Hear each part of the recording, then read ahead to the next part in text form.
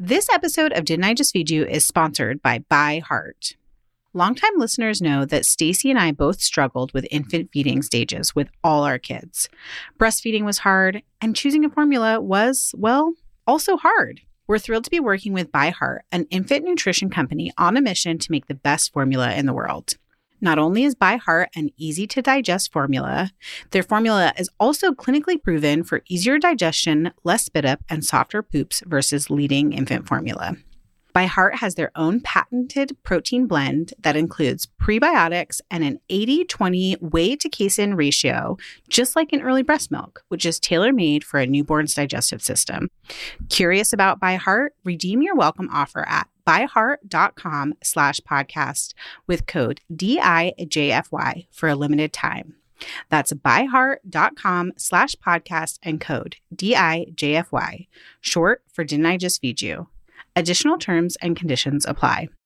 When you need mealtime inspiration, it's worth shopping Kroger, where you'll find over 30,000 mouth-watering choices that excite your inner foodie. And no matter what tasty choice you make, you'll enjoy our everyday low prices, plus extra ways to save, like digital coupons worth over $600 each week. You can also save up to $1 off per gallon at the pump with fuel points. More savings and more inspiring flavors make shopping Kroger worth it every time. Kroger, fresh for everyone. Fuel restrictions apply. The way that I think about my kitchen was I basically looked at my kitchen and I was like, no one taught me how to use this thing. No one taught me how to stock a pantry. No one really told me what that was. They just had a pantry, or I saw pantries around. But there was no kind of like framework of like, you're actually supposed to have the building blocks of a meal. Welcome to Didn't I Just Feed You? A podcast about feeding us kids.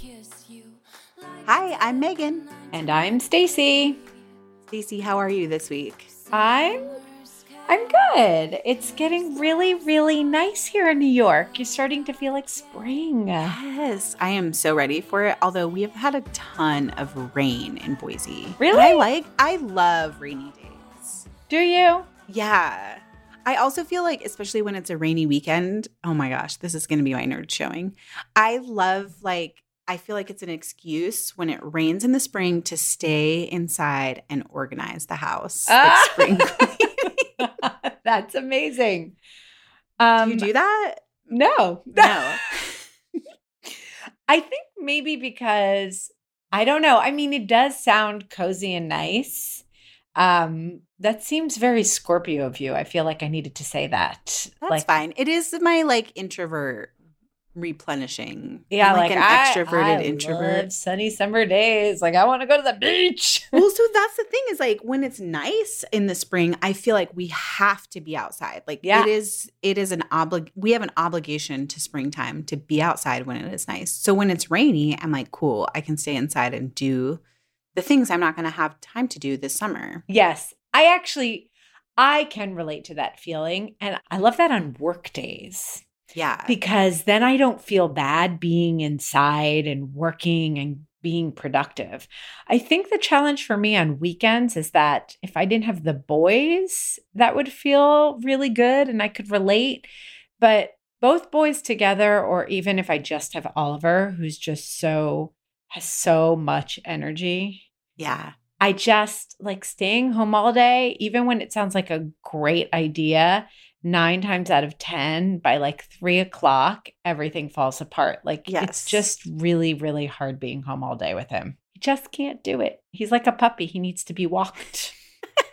With Isaac, he can. I do actually understand that. And I will say, on the days where we stay home and clean, in the morning, we'd go to our YMCA in the afternoon to let the kids swim and burn off that energy. Yes. Because yes, we do have to get out of the house on a weekend at some point. Yeah. And we just started T-ball, but you guys also had baseball start up this past week. It's the cutest It's thing so ever. cute. I can't even deal with how cute they all look in their uniforms. So we've got baseball going. We're back to being totally crazy with sports. Yeah. Then Isaac has flag football with school. And then for him, basketball season actually goes all the way through till June.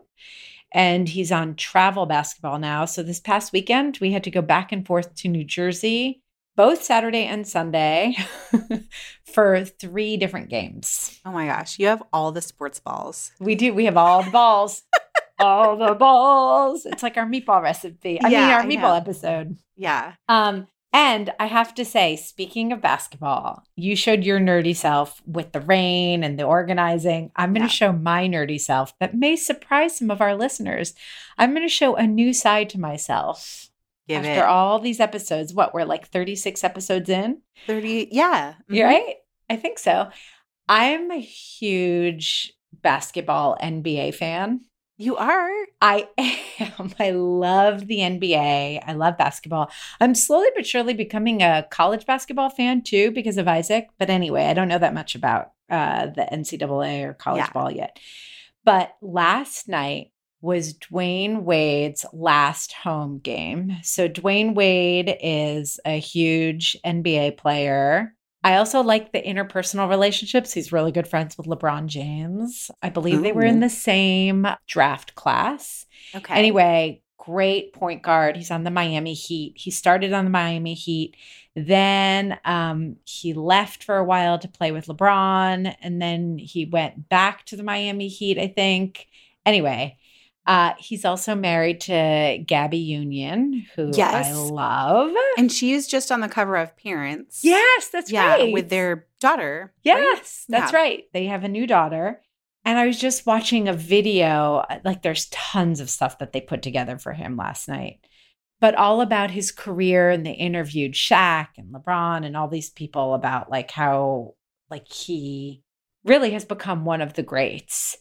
And it just had this wonderful through line that really became about this idea of home and how Miami is home, but how he had to leave to go, play with LeBron. He got drafted in Miami, but then he left and then he came back and now he's retiring in Miami. And these days, so many NBA players are just, because of the way that the rules work and the cap salaries and all that. I'm probably using my terminology all wrong, by the way. I'm like, I don't even know. Go with it, I know Stacey. I am. I'm just pretending like I sound right, but who knows? I'm sure there's someone listening going like, what You'll is have this to get lady the boys talking to about? like preview this No, recording. they'll laugh and They'll correct just cringe, me. right? They'll be Yes. like, Mom. But anyway, they're like players are constantly moving around and he's like a little bit of this old school, like he's retiring on this team that he started with. Yeah. And so they pull in this through line of like home and what it means to be home, like to have a home city, to have a home base. Is home really like, does it have to mean where you start? Does it have to be like the players that you're with, the coaches that you start with? And I actually thought that this was like a very poignant thing to watch right before getting on with you to talk about today's guest. Yes. And right? You'll have to link to the video in the show notes. I will, we can all definitely. watch it. But we have a wonderful interview with Ro. She's one half of the minimalist duo Brown Kids. And we originally brought her on to sort of talk about creating less waste at home as we go into Earth Day and talking about, how we can treat our environment better, especially as parents. I feel like this is kind of a sticky subject because there's already so much pressure on us to, pack lunches and pack snacks and be involved in bake sales for PTA. And like all of those things create some waste if we're doing them in a way that makes our life easy, right? Like we're using a lot of single-use plastics or there's food waste around those. And the conversation with Ro was like very helpful to me to create clarity. And she talks a little bit about like how they don't really consider themselves minimalist. Like that's not a label that they've given themselves. They just got like a lot of clarity on what their values are and then focused there. So I'll introduce her and we can dive right in, actually. Yeah. Because Okay. I also love this idea that for them, and if you go to their Instagram, they're just at Brown Kids. Yes. And their Instagram is beautiful. Their gorgeous. stories are beautiful. And they're the kind of people who like, they share when they want to share. It's very genuine. It is. And their whole thing is about home and what it means to be at home, to have freedom at home, financial freedom, emotional freedom, whether you're living in a big space, a small space, if you're a minimalist, if you're a maximalist. And they just recently were talking about how they live on the East Coast, but are they both from the West Coast? I think or is so. Just Ro originally? That's my understanding. Yeah. Maybe E's from the Midwest. Yeah, I don't remember exactly Yeah. where E's from. Ro is from the West Coast and talking about how now they're moving towards trying to be bi-coastal. Yeah. But in this way that still affords them a financial freedom and isn't about collecting things, right. but also they're still minimalists. Yeah. And so I just love how they think about this idea of home and things and only having what you need, but having them be useful and beautiful. And she was so smart in the way that she helped us apply all of those concepts and all of that thinking to the kitchen, and the family kitchen in particular was really, really exciting and interesting. All right. Well, let's dive right in. Ro is one half of the minimalist duo Brown Kids. She and her partner E have grown a tremendous following through sharing their experiences with minimalism and mindful eating via Instagram, and are the creators of the money and time-saving jar method.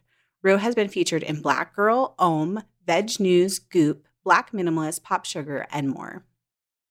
I recently described myself as a maximalist, and I got on Instagram stories with my 12-year-old son, and I was like, I'm a maximalist, but I really only mean it about certain things, because actually it's not about like having a lot of things. And I started to kind of, I don't know, I won't say wax poetic, but just talk about how I'm not really a maximalist. I don't really need a lot of things. And he rolled his eyes so hard at me, like in only a way that a tween can, and was like, oh, lady, you do not know yourself. And he really called you out on it. Oh, he was like, no, called Mom. me out hard. Okay. Just with his facial expressions. Oh yeah. No, but then he used his words. He loves to talk. So Ro, I want you to talk to us about minimalism, how you feel about the word, the label, what it means to you. Yeah, no, I mean, so this whole concept of maximalism has just been introduced, and I've been like following all of the design trends and like design trends to pay attention to for 2019, you know, like all of those articles that are coming out, and they're saying like minimalism is out and maximalism is in. And I'm like, what is maximalism, right? So like I go in and I do a little bit of searching about it, and then I just had a really sweet young girl send me a DM, and she was like, hi, I'm doing a school report, and like, I want to know, you know, have some questions about minimalism. Would you answer them? So I answer them. And the first question is like, how would you describe your minimalist style? And I was like, I'm a maximalist minimalist. Yes. Like, period. Just all the way. So what I understand about maximalism is that maximalism comes from the concept of more is more, okay? And then it's supposed to be like contrasted with minimalism, which is less is more. And the way that people write about them, they write about them as rivals. And I think to myself, and I was like, no, this is totally me. And it's totally me. And I don't know if this is just because I'm a Leo or I'm the daughter of a Leo, like we're born on the same day. My mom, one is a shopping addict, but two is all about like detailed, glamour, color, like all of these types of things. And the way that I've organized my life is that to manage my own shopping addiction and to take care of myself, I make sure that I have enough for myself where I don't get overwhelmed and I don't do things that are financially irresponsible and hurtful for myself or my family.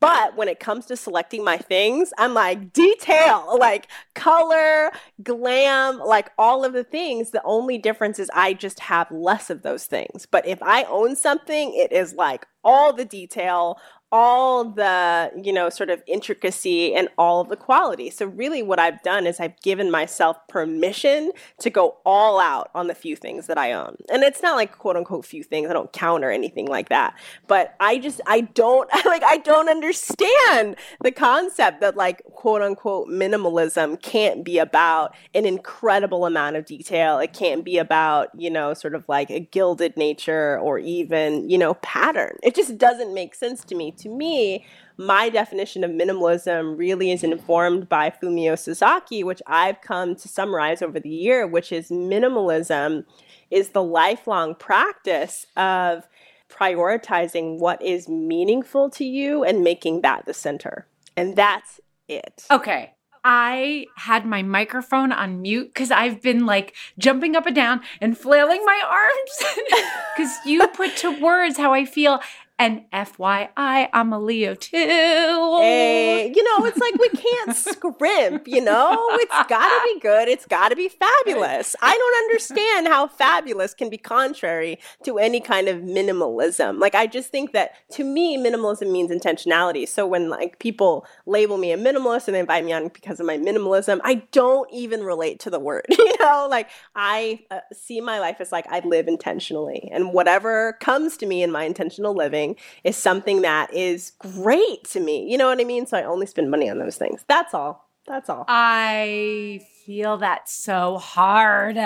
Megan, how do you feel about this? I think that's really empowering, especially for parents who probably feel an overwhelm as like minimalism and maximalism is sort of pushed on us. And especially when it comes to like our kids' clothing and our kids' clothes and what we have in our kitchen. So this idea that it is a lifelong pursuit and it's all about like choosing what's important to you.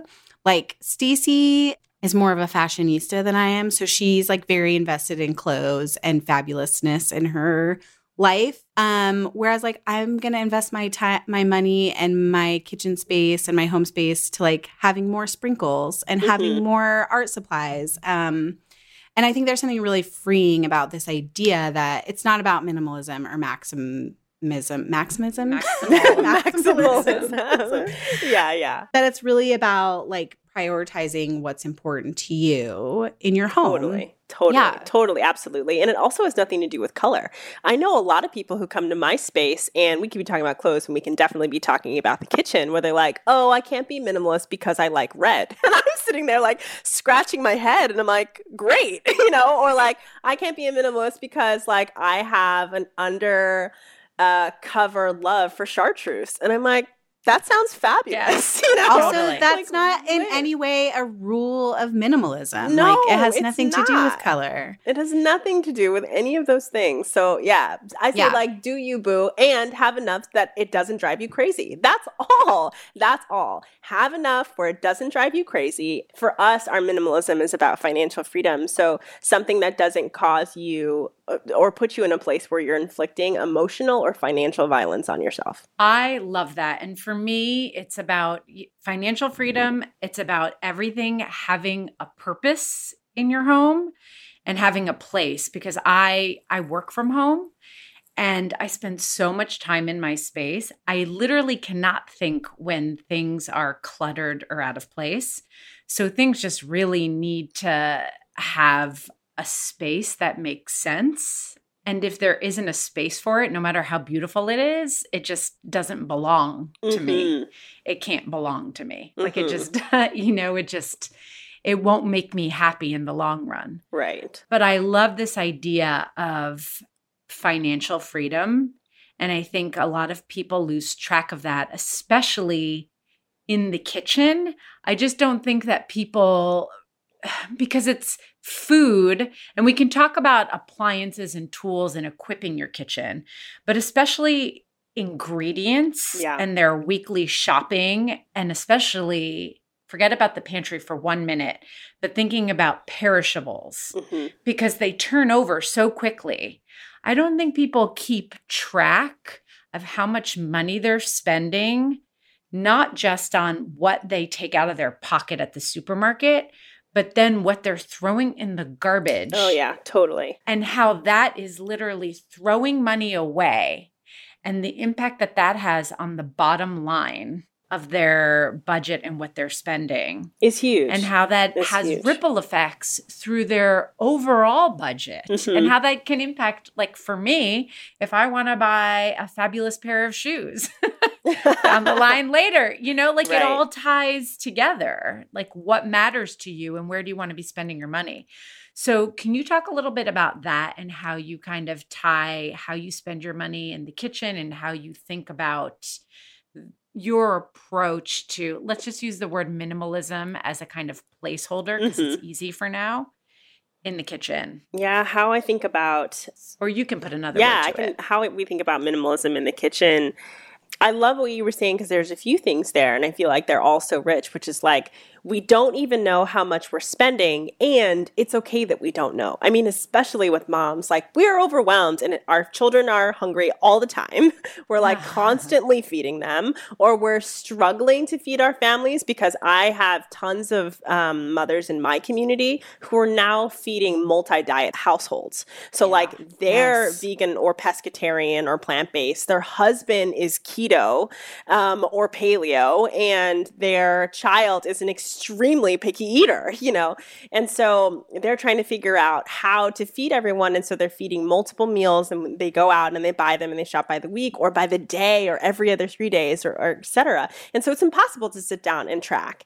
But also at the same time, many of our moms are so responsible with family budgets, right? So we're feeling really pressed with our money, but it also feels like the immutable category. It feels like we pay our mortgage or our rent, and then next is food. And it's Absolutely. not, you know what I mean? Like, it's like, we have to. It's like it's the category in our mind where we're like, we just have to spend that much. It's a resigned kind of feeling. And sure, we want to figure out how to be more budget friendly or whatever, all of this kind of stuff. But it comes to the fact where we're asking ourselves, how do we spend less money on the things that we're eating necessarily, but you're still cooking the same amounts, and in many kind of instances, we're throwing away the same amounts. So the way that I think about my kitchen was I basically looked at my kitchen and I was like, no one taught me how to use this thing. No one taught me how to stock a pantry. No one really told me what that was. They just had a pantry, or I saw pantries around, but there was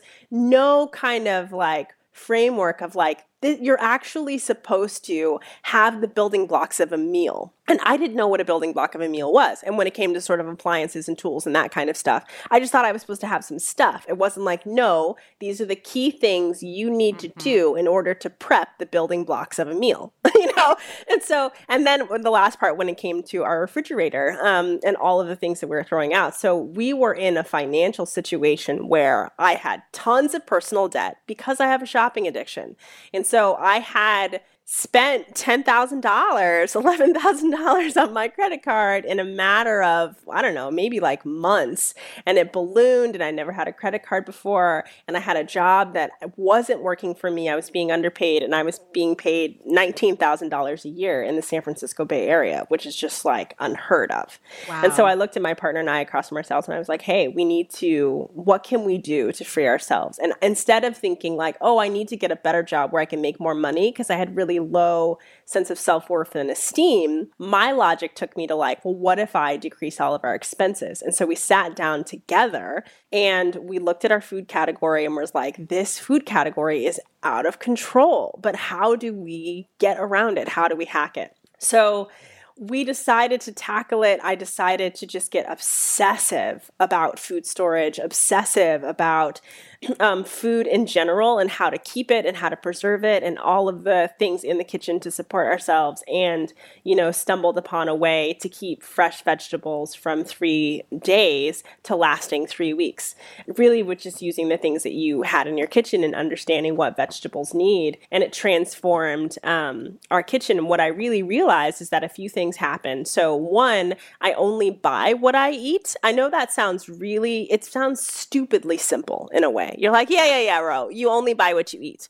But what I found in lots of the conversations with my moms and lots of conversations with my own community is that oftentimes we'll go to the store and we'll buy what we think we'll eat or we'll buy what we think our kids will eat, or we'll buy what we think our husbands will eat, or we buy the things that we think we should have. Say, for instance, kale or salads or all of those different types of things without a true kind of inventory of like, what's actually the foods that make you happy? And I'll be straight up honest, I don't like cold food, y'all. I don't like it. I like all my food cooked. So why would I continue to go to the store and buy like all these bags of mixed greens? Well, it's because I'm shopping for my aspirational self. I'm thinking to myself, I'm a mom and I want to feed my kids healthy things and I want to have smoothies and all of these different kinds of things. And so I go and I buy all of the things that I think that I'm going to eat. And the truth of the matter is, I don't eat those things. And so they go bad really, really, really fast. So one, it's like a pre-planning of like taking an audit of like, yo, what do you eat? And like, how do you prefer to eat it? And how do your kids prefer to eat it? And let's stop buying all of the things that we think that we should eat because it's just a waste. And it doesn't just happen to moms. It happens to students all the time. And it happens to singles all the time. We're all experiencing the same problem. The other thing is I stock my food like a salad bar. Right? So instead of thinking in terms of like meals per se, I have like little plans for those. I think about my fresh produce as if I would walk into a buffet. What is so like freeing about going into like Whole Foods or any kind of buffet when they were big back in the day is like you could make whatever you wanted, but Whole Foods is just so super expensive and it's, way cheaper to eat at home. So I took the concept and I applied it to my refrigerator. So I stock my refrigerators if it was a salad bar and I use the jar method, which I'm sure we'll talk about later, to hold all of those things. And in that way, because I have everything in my refrigerator right before my eyes and everything is cut up for me, not only can I make something super quick and easy, my food lasts longer. And I've had many parents who say this works for my kids because they can just reach in and grab what they want. And you can make a plethora of different kinds of things.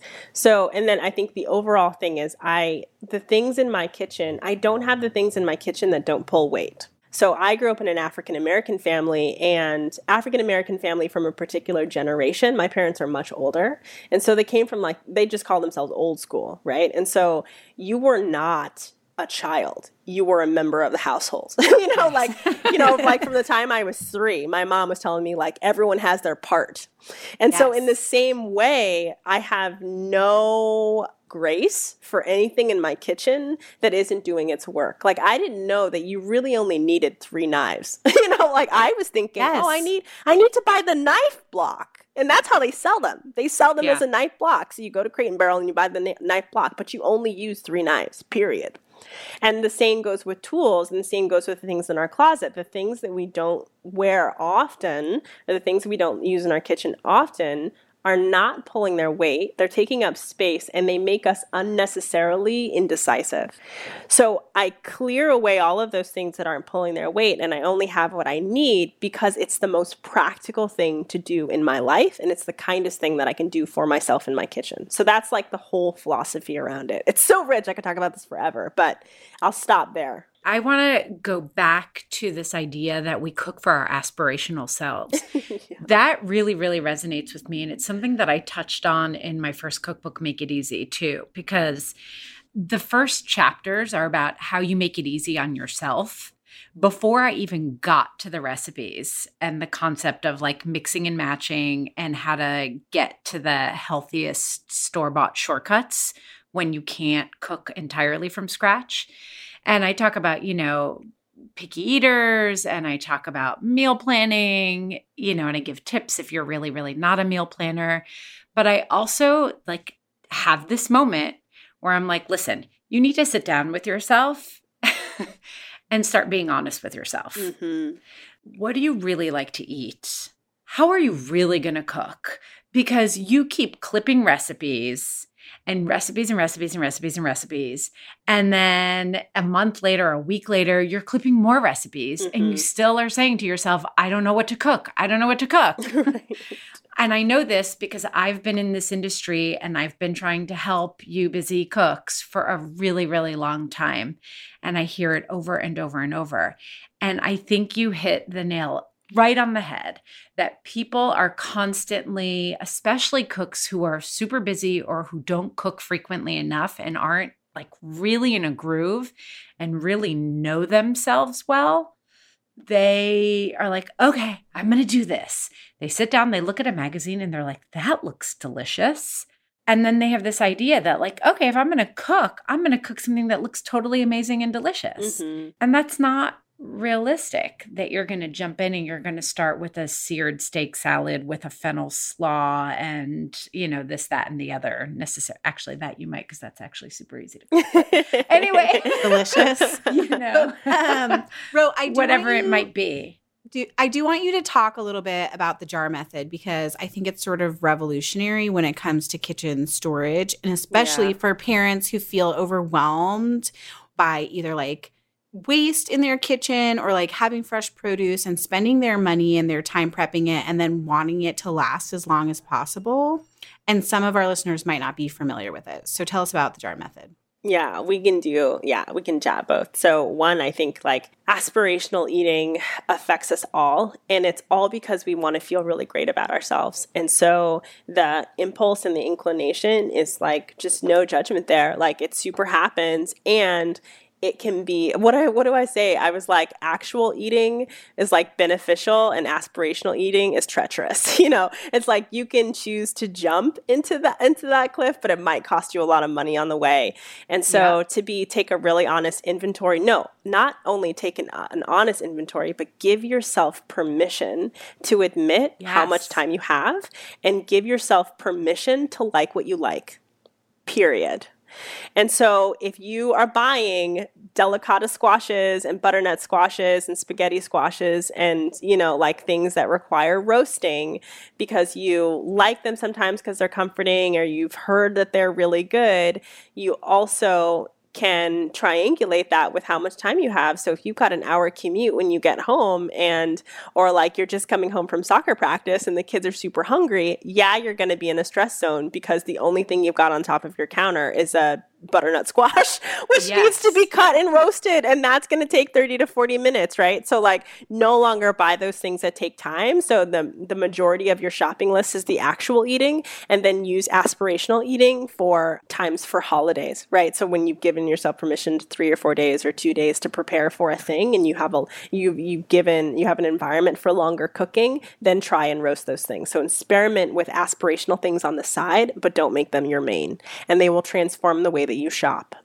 Absolutely. And also actual eating will mean that you're going to have more successes. Absolutely. Which means you're going to cook more. Absolutely. Which means you're going to become more skilled more quickly. And then you're going to be able to start to level up. Absolutely. And then what was once aspirational becomes actual. Exactly. Because it's really just this, like Julia Turshen says it beautifully, it's like this really complicated puzzle that you begin to put together. That's what she says that cooking is. But if you know how to boil water, then you know how to use soba, like you know how to create soba noodles, you know how to poach something, there's 100 things you can do off of one simple thing. So actual eating allows us to build our intuitive cooking, which I think is what our foremothers had that we don't have, which puts us in a stress position. So you're actually on a skill of mastery when you commit to actual eating. And then aspirational eating is when you have your experimentation and you can take your cooking to the next level, or you can try and invent new things, especially if you like being creative in your kitchen. But put it in that box and don't give yourself any expectations to put it in the center, because it's not kind to our money and it's not kind to our minds. Speaking about the jar method, so basically, I love, like when I find a problem, I get obsessive about a problem and I need to research everything. So when I tell you I've researched everything about food storage, I'm still researching everything about food storage.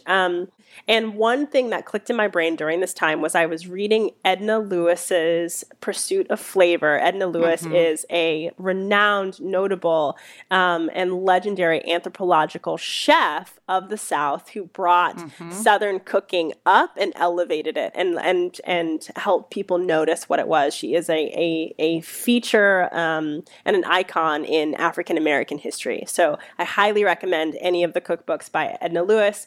And Edna Lewis, in this book that she wrote in 1988, makes this brief mention where she's talking about storing a particular thing in a glass thing because it works better than these newfangled plastic things that have been coming out. So I was like, what? I was like, what? There might be something to that. And I looked at my refrigerator, which is like your standard rental fridge. It's terrible. And I don't have the money to replace it, and I can't replace it. So I was like, well, what if I use glass, but if I use jars, because that would be the most efficient way to put, to have all of my things together. So I had gone to E and I looked at him and I said, hey, we're shopping by the month. And he was like, And I was like, yeah, and we're storing all of our things in glass. And he was like, And, because all these things were so odd. And it was also spending way more money than we would on any one shopping trip. And he thought like he was about to mutiny. You could see it on his face. He was like at Berkeley Bowl with me, looking at me, and he was like, woman, what are we doing? But we got home, I prepped the food as per the research, and I chopped up my kale. I made sure that there was no moisture inside because moisture is a huge issue. And I put a plastic top on the top of it and I put it in my refrigerator. And what I found over a month's time is that it lasted. Like we're throwing away our fresh greens 3 to 4 days. So all of us find ourselves rushing over any fresh thing that we buy. And instead of lasting 3 days, it lasts 3 weeks. And that simple change and transformed the way that we experienced our kitchen, which was the two of us, by not tracking our money at all. We spent $415 each on food, and that includes going grocery shopping every week and eating out and all of those kinds of things. That's like $800, right, between the both of us. Wow. In that month, when we implemented the jar method across all of these different types of vegetables, we spent a total of $315. What does that mean? That means that we saved $500 the first time that we used the jar method. What does that mean? That means we saved $6,000 that year on grocery shopping alone. So why I'm so passionate about this for mothers is because, especially if we're trying to take our kids to Disneyland, especially if we're trying to become financially free, when we take seriously this notion and sort of be intentional about storage, we up the ante of what we have, the financial resources we have, and we can actually make movements for our own liberation. Like we have the jar method. There's a link to it. I'm sure we'll share it here. But here's something that you can do, moms, right now. Something that you can implement right now. I'll give you a tip. So any kind of berry, that's strawberries, blackberries, blueberries, and even grapes. I do my grapes this way. I want you to take a large bowl. I want you to fill it with water. It doesn't really matter the temperature, but I put cold. And then I want you to throw all of your berries in there. And then I want you to pour 2 tablespoons of vinegar. Mix it around. I want you to keep it for 15 minutes or let it soak for 15 minutes. Sometimes I'm lazy and I let it do longer, but sometimes your berries can get waterlogged. Drain your berries and your berries are ready to go. Instead of your berries only lasting you about, 2 to 3 days, they should last you about a week and a half. And that's if your kids don't eat them all because they most likely will. And what we did there is we killed the live and natural mold that is on the berries when they arrive. Okay. And so what the vinegar rinse does, of course, when you pour the water out and then you rinse them and you rinse away the vinegar, they're not going to have that vinegar taste, but you have elongated their life. So you can go ahead and take them and put them in small little Pyrex containers, or if you're still using plastic, you can put them in a snack drawer that's designated in your refrigerator. And it's super easy to pull those things out and put those in kids' lunches, or when the kids are coming home and they're like, Mom, snack. There's a drawer for them and it filled in them is fresh berries and strawberries. That way you don't have to resort to frozen berries that you put in the freezer, which I recommend for the winter anyway, because I think nature is smart in the fact that she only gives us certain kinds of vegetables and certain types of year. But when it's berry season, do that to your berries, Mom. Do that to your grapes, and it's going to keep them. It's going to make them last. So that's some of the stuff that's in the jar method. And we'll absolutely link to the jar method in the show notes for this episode. So do you give a class on the jar method? Yeah, because so I had never any intention of creating anything. I just shared the information that I just shared with you, and my community went nuts. They were like, please write an ebook. And I was like, oh, and I tried. And then I was like, this is not going to work. And also, so many of my people were moms and so many people were busy. And I was like, you actually don't have time.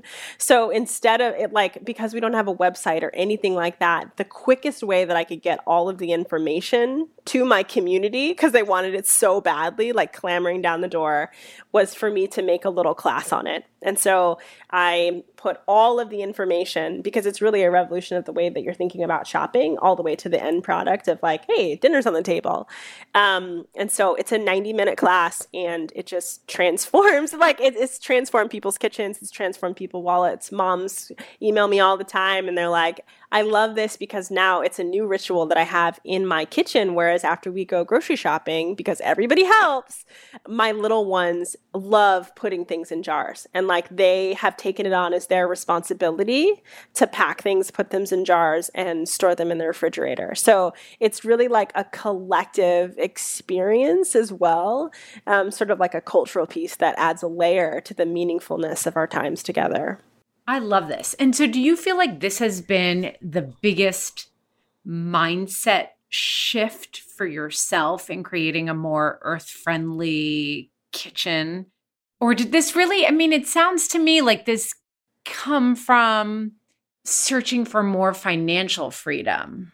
Or how did those two things dovetail for you? Yeah, what's the relationship between the two? Yeah. I think, so the question that I'm hearing is did this change your mindset about being environmentally friendly?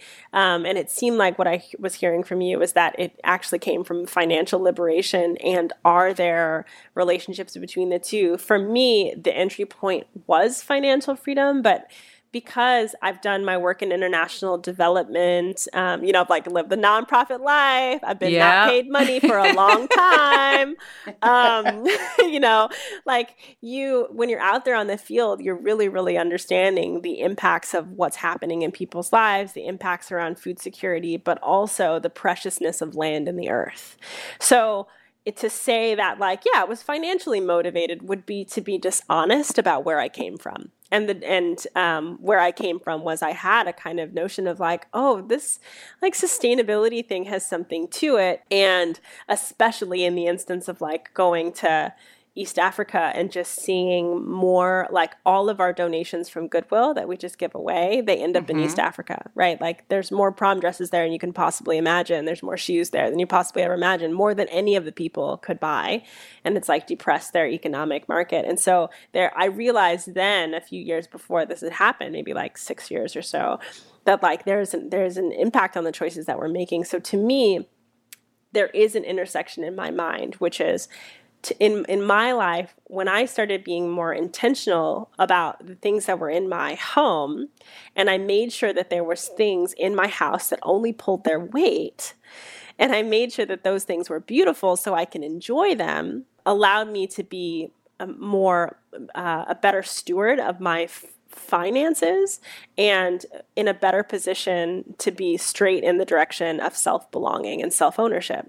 And then at the same time, there's way less waste because you don't have all of these gadgets and things that we only use sometimes or that are really difficult to use. And there's way less waste in my refrigerator because it came out of an inspiration of no, I want to feel responsible over my money, and I want to feel empowered over my money, and I want to be free. And as a Black person, that's just it's a revolutionary thing to say.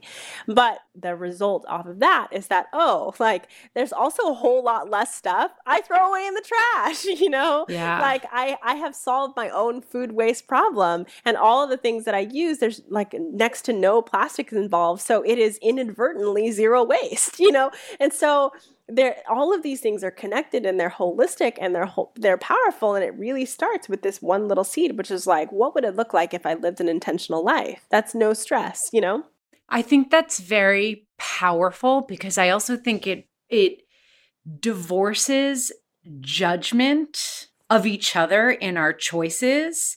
This idea that being earth friendly or being environmentally aware is tied to particular choices, driving a particular kind of car, wearing particular kinds of clothes, eating a particular kind of diet, as opposed to all of us living an intentional life that suits our own personal needs. Mm-hmm. So, if I don't have to make choices that look like your choices, but that my choices are intentional. So that means I'm only spending money on quality things that I know I won't be tossing in a year or two. There are things that are, heirloom quality or what have you, that I can keep forever, that I can hopefully even pass down so that they don't end up in a landfill, that I'm, not, I'm not creating tons of food waste, Totally. etc. Totally. Then all the rest of the pieces kind of just fall into place, They right? fall into place for your own life. And,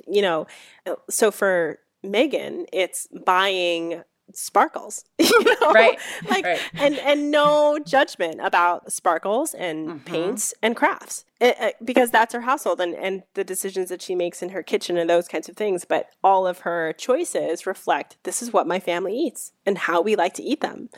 And these are the things that help us store the things that our family eats the best and the longest, because it's a responsible use of my money and it's going to allow us to really bloom if we want to make other decisions, especially if it means buying more sparkles.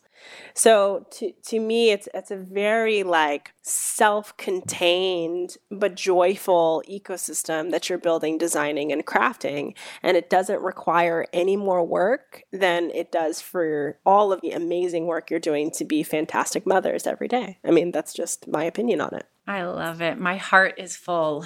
Okay, I have one more practical question before we walk away, which is we're hearing and reading a lot about, plastic straws and paper cups. If you were to ask each household to implement one change, is it plastic straws or is it single-use plastics like zip top bags, or is it using fewer takeaway containers? What would be your goal for our listeners if they were to change one thing? Oh man. I know we waxed poetically about how it's a personal ecosystem, but you can have a wish for all of us. My big wish really is for us to get rid of the plastic in our refrigerators. I feel like that's going to be the most transformative thing for you and is going to be what you need to make your considerations about the other things. And I say jars or glass really is the point for your refrigerators, because it preserves your things longer and you'll have them longer. And let me see, I would say, I think if I would add anything on that, it would be not the beeswax papers, but there's these really great linen covers that you can buy for your open bowls, things that you have like that. Yeah, I have those. I love those. Yeah, I love those. You can buy them on Etsy. A book that I would recommend that mothers can use or home cooks can use is I really loved Remodelista's An Organized Home book. I think it gives you a really great blueprint of how you can transform the inside of your fridge and start from there. Because to me, yes, plastic straws are so important, and I also personally struggle about how to remember to bring my copper straws with me. And I have copper straws. So I would never make a recommendation that I haven't done myself. I'm not going to speculate about that. And I also think takeout trays as well. I also think that when you transfer to glass in your refrigerators, that you'll eat out far less, and it'll be, you'll just have less takeout containers by right. So of that. That's what I've said. What would you say? And do you have any zero waste tips that have really worked for you that you would recommend? I mean, to be honest, I feel like it's still a struggle for me. And like you're saying, it's hard to make a bit, like if you already have a stocked kitchen, it's hard to make a big transition from like maybe plastic that has been handed down, or you've like just collected from doing quick grocery store runs where you're like, oh, I need plastic containers for this meal prep, to having like all of the aspirational like OXO and Pyrex glass containers that we see everywhere. I love this idea that you can go and buy like a set of ball jars and that can transform your kitchen, because I think that's really accessible for a lot of people. For me right now, I'm working on the plastic bags. So having more like silicone stasher style bags that I'm not constantly throwing away plastic bags, especially with how many snacks come out of my kitchen. Like it could be a lot. Yeah, it can be a lot. Those things are a lot. And, packing lunches every day. I feel like I still struggle with remembering my cup and remembering my reusable straw. And so it's nice to hear that what we're doing starting at home is actually the most important thing, because it has a lot more impact than just saving us money. It has like bigger environmental impact because we're not throwing plastics away, and we're not wasting food that someone spent their time and their body growing and producing, and the waste that comes along with also like shipping food to where it needs to go, and all of the other bigger picture environmental impact that groceries have. How about you, Stacey?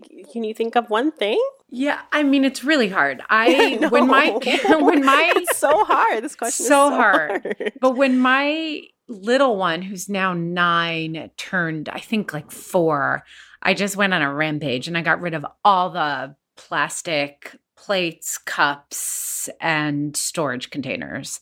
And I went to, Target or something, and I bought like 2 big sets of the like OXO glass storage containers, because I just had a moment. I was like reorganizing the kitchen. I was like, I'm done with this.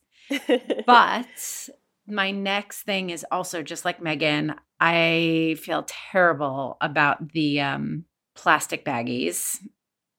And I also feel terrible about the paper towels. Mm-hmm. I'm a paper towel Didn't even talk about paper towels. Oh my gosh. So hard. I've tried with the towels, and like I'm just a neat freak, and I also have so much laundry already. Yeah. Like laundry stresses me out so much. It's like never ending. And my kids are 9 and 12.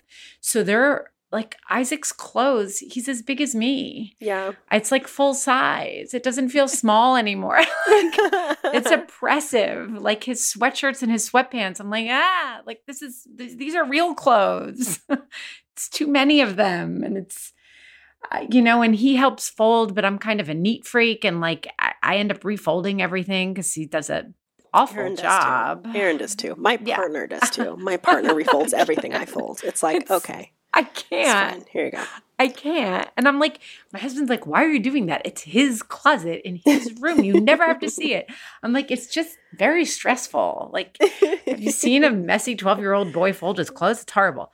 So I don't know. Like but I know there are other solutions now that are really good. I just have to like I got to get my stuff together. Yeah, I think the paper towel thing is really about a kitchen setup thing, but I also think it has to do with understanding what to use paper towels for and what to use rags for. And I don't think that we have a clarity on that, just straight up. And I'm not saying I do. I mean, like, I also get confused where I was like, what am I supposed to use a paper towel for? And all of the ads are like, everything. And I'm like, so everything. It's like if I spill it, I need a paper towel. If I have grease on the stove, I need a paper towel. It's like I have felt confused, and I had like a terrible boyfriend in the past. I won't speak his name, but he had a clear understanding about when to use a paper towel and when to use a cloth towel. His mom had taught him that, and I was like, oh, I didn't know. Yeah. And he said, I'll just use like a broken clock can be right twice. Is that right? Twice a day. Oh, yes. Yeah. So what he says about paper towels, or he did at the time, was paper towels are for really, really nasty things. Like if it's just food things, like if it's a spill or if it's water or if it's that kind of thing, to use a cloth towel for that. And you can never have enough cotton towels, and that does go in the wash. So it's like, more wash. But paper towels in his family was used for really nasty things like grease. Yes. Right? That's like not supposed to go in water anyway because it's not water soluble. Yep. And I was like, oh, that kind of makes sense. I've just had a difficult time implementing it. But I need to do more research about it, guys. And I'm going to because I feel you're like my you're the hero. Because I'm obsessed with it. Because I love it. The next class will be the paper cloth cotton method in addition to the jar method, right? Because Ro, you are the person who's like gonna do the research and find the best method for us. I just believe it. I believe want it to too. be. I want to be 100%. Like nothing gives me more joy. You're seriously my hero. I'm obsessed. Yes, and we feel your joy, and it's contagious. So thank you so much for being with us today and talking with us about this. Thank you so much for having me on. I'm so sad to say goodbye. This was awesome. Okay, so we recorded this interview with Ro a few weeks ago, and I've had some time to really digest our conversation. And one of the things I find is that our conversation with Ro really has helped me dial in, like, what are the things I'm going to spend money on in the kitchen and what are the things I'm just not going to worry about? And personally, I found that it's also helped me like use fewer single-use plastics. And my husband's on board too. And coming from this idea of like, listen, if we buy one reusable zip top bag, we can use it for a year. We can use it forever, essentially, versus buying one box of snack bags, zip top, like throwaway bags that we're going to burn through in a month and then we're going to have to buy again. So I'm curious, Stacey, do you feel like our conversation with Ro influenced your kitchen or your thoughts around minimalism? I know you consider yourself a maximalist. Yeah, I think that's a great question. So this whole season has really sent me on a little bit of a like self-discovery because we started with Budget Mom. And, you know, I was still very much in a like post-renovation mindset, like save as much money as possible. And I tend to be really extreme. It's very Leo of me, you know, to swing from one extreme to the other. And I was like, budget, like no waste. And I got really hardcore. And then I was starting to feel very like stressed and pressured about it. Because I like to do everything really well. You know, I'm like a good student. And like I was being a little too intense about it, probably. Stacey, you intense? I know, right? And then, you know, I feel like from there now, after our conversation with Ro, the biggest thing I took away was to just like take a step back, let myself be me. And to really, like you said, allow myself to like spend money and indulge on the things that matter to me. And then to be more rigorous on the things that don't. And to really focus my energy there, because that's where I'm going to make the most difference. Yeah. And it's like not exhausting yourself. It's like everything with exercise, with politics. Like if you try to attack it all at once, you're just going to get so incredibly exhausted. So just focus on one or two things where you can really make a difference and be diligent about those things. Then once they become a habit, then, you know, take on one or two more things. So for me, I'm really focusing on plastic bags like you and paper towels. Ooh, okay. We have to do an Instagram story and share how you're using fewer paper towels because this is an area really I would really like to improve on. And I'll share my favorite like reusable plastic bags and also beeswax paper, you know, kind of like the covers that you can use instead of plastic wrap. because I have a couple sources, including Trader Joe's, where they're really cheap. So I can share those if you'll share about paper towels. That's great because the beeswax stuff can be really expensive online. Yeah, and some of the expensive stuff is worth it, and some of it is not. Great. I'll say more in stories. We'll do them at Didn't I Just Feed You? But we can also share on our personal. Stacey's at Stacey Billis, and I am at Stir and Scribble. Excellent. All right, because we also want to hear what you guys are doing for Earth Day, and just pick one or two things. Or maybe let your kid decide. I always feel like that's really helpful too, when the kids or the other people in the family are engaged instead of it always coming from us. And, honestly, they're so much better at it. They're so much more aware. They are, right? And like when we're the catalyst, that means then we have to like enforce and remind, and it becomes more emotional labor. Yes. And we say down with that. Down with it. Like let the kids decide what they want to do to like improve or make one thing more eco-friendly or reduce waste in the kitchen in one way. Yeah. Awesome. I love it. Okay, Stacey, do you have a top 3 food emojis before we go? Okay, so I have no idea what this is about, but whatever. I don't know. The donut, the slice of cake, and then I actually don't know what this is, but the skewer with the 3 little, like the pink, the white, and the green? Yeah, I think it's a mochi of some kind. Yeah, sometimes I decide it's like little melon balls, like watermelon, honeydew. It's a candy. Yes. Yeah. Sometimes it's candy to me. Sometimes it's ice cream. Sometimes it's fruit. How about you? My top 3 this week were the little like tulip flowers. Oh. The egg in a frying pan and the coffee. It's a coffee cup. I think this is because we started our farmers market tradition up this week. Although it rained, we went to the first day of farmers market and we got poured on and we rode our bikes. So that was wild. Did the kids complain? Yeah, Ella was like, okay, so I know we're trying to wrap it up here, but I will say we have an electric bike with 2 seats on the back, which is a whole nother story about how my husband has a really cool bike with a leather seat and it's very hipster. And then I have the bike that's the minivan of bikes. So when we ride in the rain, I act as a shield for the kids. So I'm riding up the hill to our house because we live up on an elevated area in Boise. I'm riding the hill in the rain, blocking the wind and rain. And Ella's we're pulling into the garage and Ella's like, I'm frozen. My hands are frozen. Meanwhile, she's like under a blanket with her jacket on. I'm like soaking wet, and they're both dry. Both the kids are dry. Anyways. Where was Brian?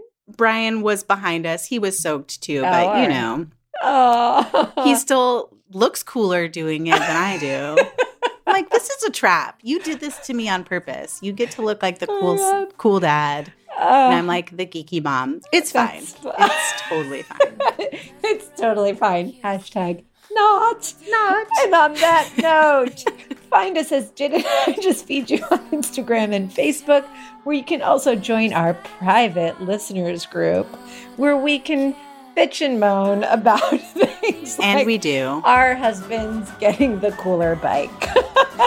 Our partners, I should say. Yeah, I will say there are some dads in our listeners group, so don't feel like it's exclusive to moms. And actually, even a few single people. Single people, same-sex couples, all are welcome. The answer to the secret question is whiskey. Most importantly, subscribe to Didn't I Just Feed You so you don't miss an episode. And if you like what you hear, tell your friends about us and leave us a review on iTunes. We read every single review. We send them to each other. We love them. Love them. Our music is Good Old Times by Alex Cohen, provided by Jim Endo. A huge thank you to our editors, Jeremy Enns, Samantha Gatzik, and the team at Counterweight Creative. I am Stacey. And I'm Megan. Stay sane and well-fed until next week.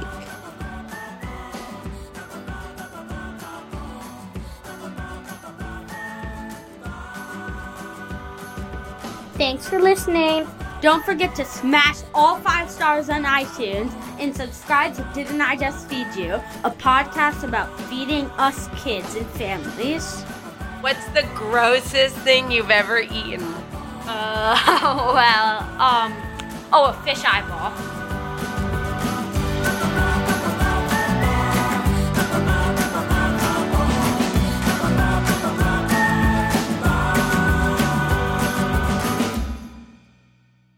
Save a little more this month. Chime checking accounts have features like fee-free overdraft up to $200 with SpotMe and no monthly fees. Open your account in minutes at chime.com/goals24. Banking services debit card provided by Bancorp, Bank N.A. or Stride Bank N.A. Members FDIC. SpotMe eligibility requirements and overdraft limits apply. Save big money and transform your home with new appliances now at Menards. We offer the lowest prices and the largest in-stock appliance selection. Ready to take home today. Check out top appliance brands, including KitchenAid, Maytag, Whirlpool, Amana, and Criterion. Upgrade your home and save big money on new appliances at Menards. Shop our entire selection of appliance options online today at menards.com.